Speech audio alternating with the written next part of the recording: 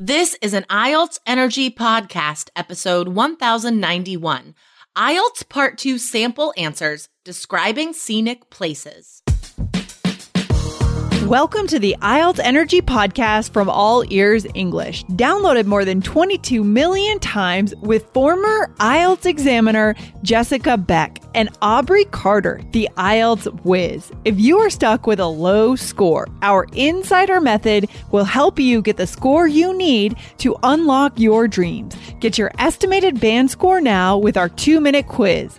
Go to allearsenglish.com/myscore.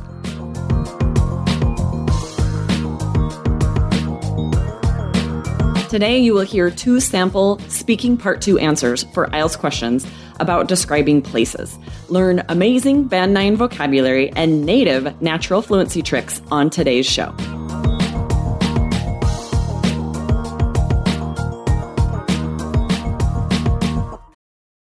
This episode is brought to you by Visit Williamsburg.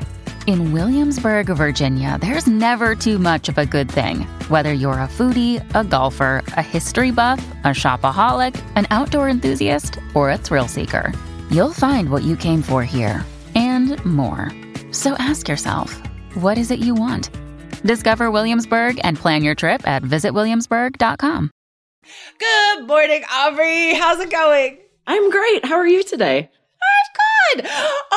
A lot of things swirling in my head. We have soccer practice tonight and I need to call my mom back. You know, life. It's funny as an adult, like how many hats we wear. There's a great idiom for you guys. To wear too many hats, or I'm wearing this hat. That is a synonym for a life role, right? So it's like the mother hat, the dog hat, the coach hat, blah, blah, blah. So you could say, sometimes I feel like I'm wearing too many hats. I know, right? I go straight from podcaster hat to mom hat. Driving kids to soccer, and then maybe go on a date in your wife hat. I know. So many hats. So many hats, you guys. Okay, so what are we doing today, Aubrey? We're going to give some sample part 2 answers. I love doing sample answers. It's so fun. I know. I do too. They're fun. And I know you guys really love them. We've gotten lots of comments, feedback that you love these sample answers. So much great vocab, and especially part 2. I think it's really good for you to see how much it takes to fill that 2 minutes, and then to go and respond to the same question. Time yourself so that you can see, oh man, I need to know a lot of vocab for these questions. You need to vamp for a long time. Vamp is a great verb. It means like you're talking just to fill time.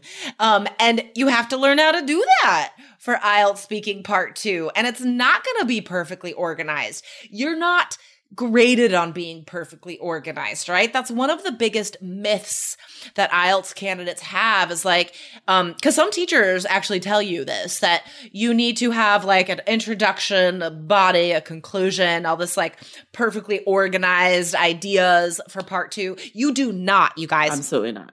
To be fluent and coherent in part 2, you need to be able to not repeat yourself, right? Which is huge, which takes practice, which means to not repeat yourself, you need to move on in every sentence. And oftentimes that means diving into details about side notes and stories, right? Exactly. Like that's what it means. Okay. So hopefully Aubrey and I will do that well today. Yes, exactly. It can really be your downfall if you're trying to do the beginning, middle, and end, because you might summarize and still have time. And then what do you do? So, I know, right? That is so much better. Just don't plan on doing an end and a summary. Just keep talking and the examiner will stop you when your 2 minutes are up. Exactly, guys. Yeah, that's a good point. Like, don't try and give a conclusion because it's weird. It's not natural. Like, we don't do that when we're talking. It won't help your score. That's the number one reason. It won't help your score. And it might even hurt your score because you're going to be repeating yourself, right? Exactly. Like, yeah. Good point. Okay. Yeah. So what are our topics today? So we're going to both answer questions that are related to scenic places, beautiful places. There'll be different questions, but you guys will hear a lot of vocab. Scenic, right? It just means some like beautiful vistas and someplace where the scenery is really pretty. So you'll get a lot of vocab, and there's a good chance that you will have a question like this on IELTS.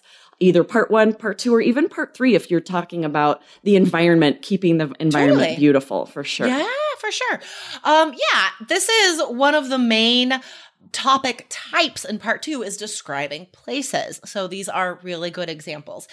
Before we dive into those sample answers, guys, I want to remind you that you can take a free English quiz. Get your level for whatever purpose you have.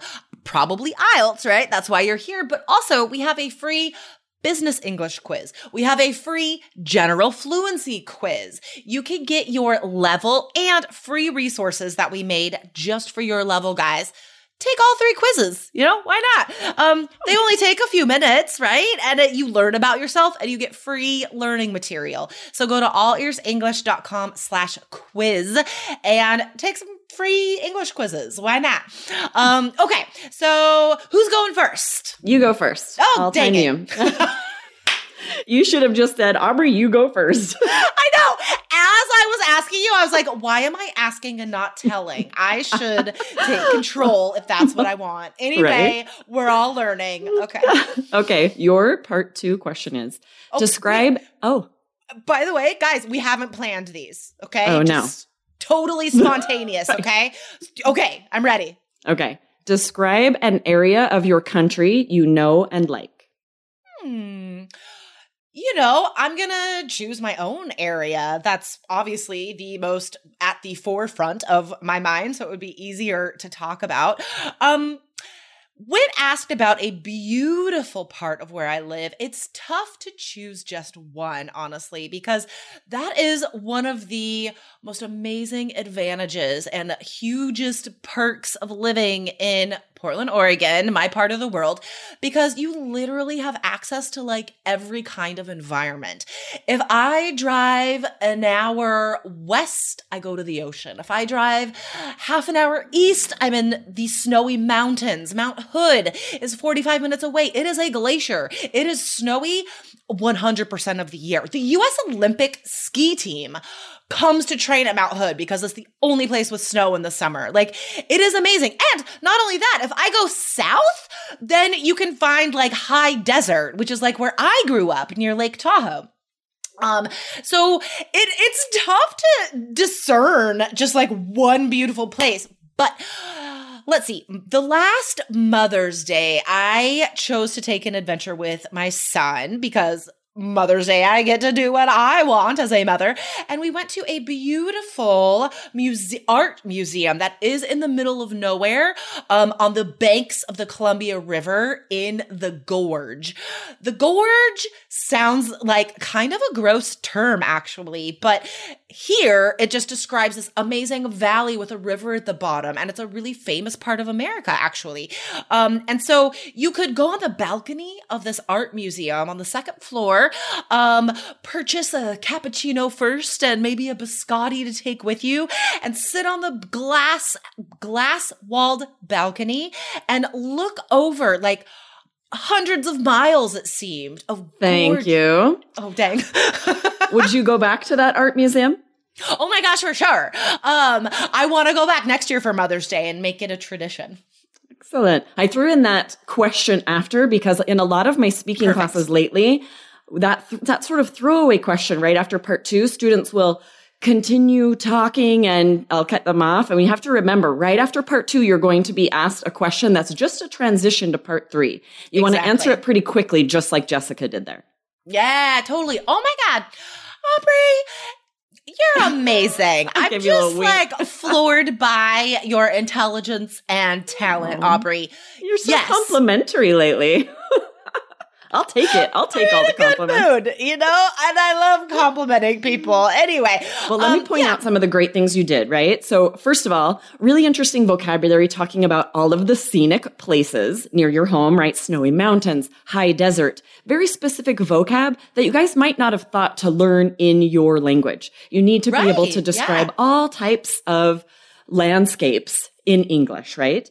And then you guys will notice, if you listen to that answer again, or you probably noticed the first time, after she had sort of described all these beautiful places, she probably would have been a little stuck or repeating herself as she kept describing beautiful places. So instead, she told a story. She went to talk about this art museum she visited with her son, and that pulled out interesting vocab about food, cappuccino and biscotti, and the things you would do there. Which and are the two glass Italian words. No, I love it. But we use them in English. So use them. Yes. And then describing this glass-walled balcony, right? A great adjective, glass-walled. If they're, instead of saying the balcony had glass walls, right? Band 9. To instead flip that, make it an adjective. Great job. Thank you so much.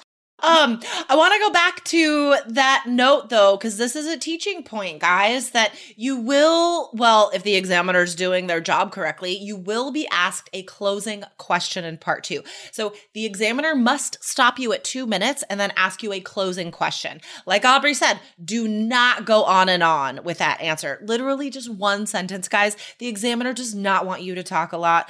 The examiner has to move on to part 3. Okay, like we don't care about your answer, honestly, for that closing question. So just like a sentence and then get ready for part 3, right?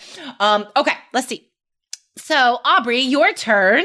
Oh, this is a fun one. I think I've done an example of this on our YouTube channel, guys. Ooh, nice. IELTS Energy TV, check that out. I remember describing like a boat trip or something. Anyway. Ooh, and it would be curious to hear how different that answer is from the one I'm about to give, because you'll see, man, every part 2 answer, it's not like there's one answer that it'll be so different depending on your experiences. God. There's a million, there's not a right answer, right? And that's like tough for students to take in sometimes. Like, there's not a right answer, then what am I supposed to say? It's hard, guys, I get it.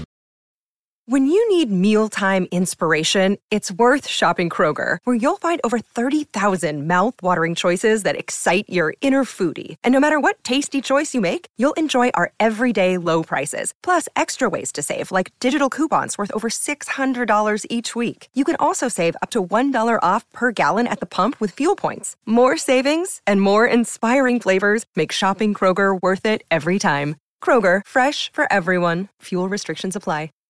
Okay, Aubrey, describe a place near water. I can't help but talk about where we're going next week, which is Rocky Point, Mexico. It's just a brief 3.5-hour drive from my home here in Phoenix. So it's even closer than Southern California, which is also pretty close.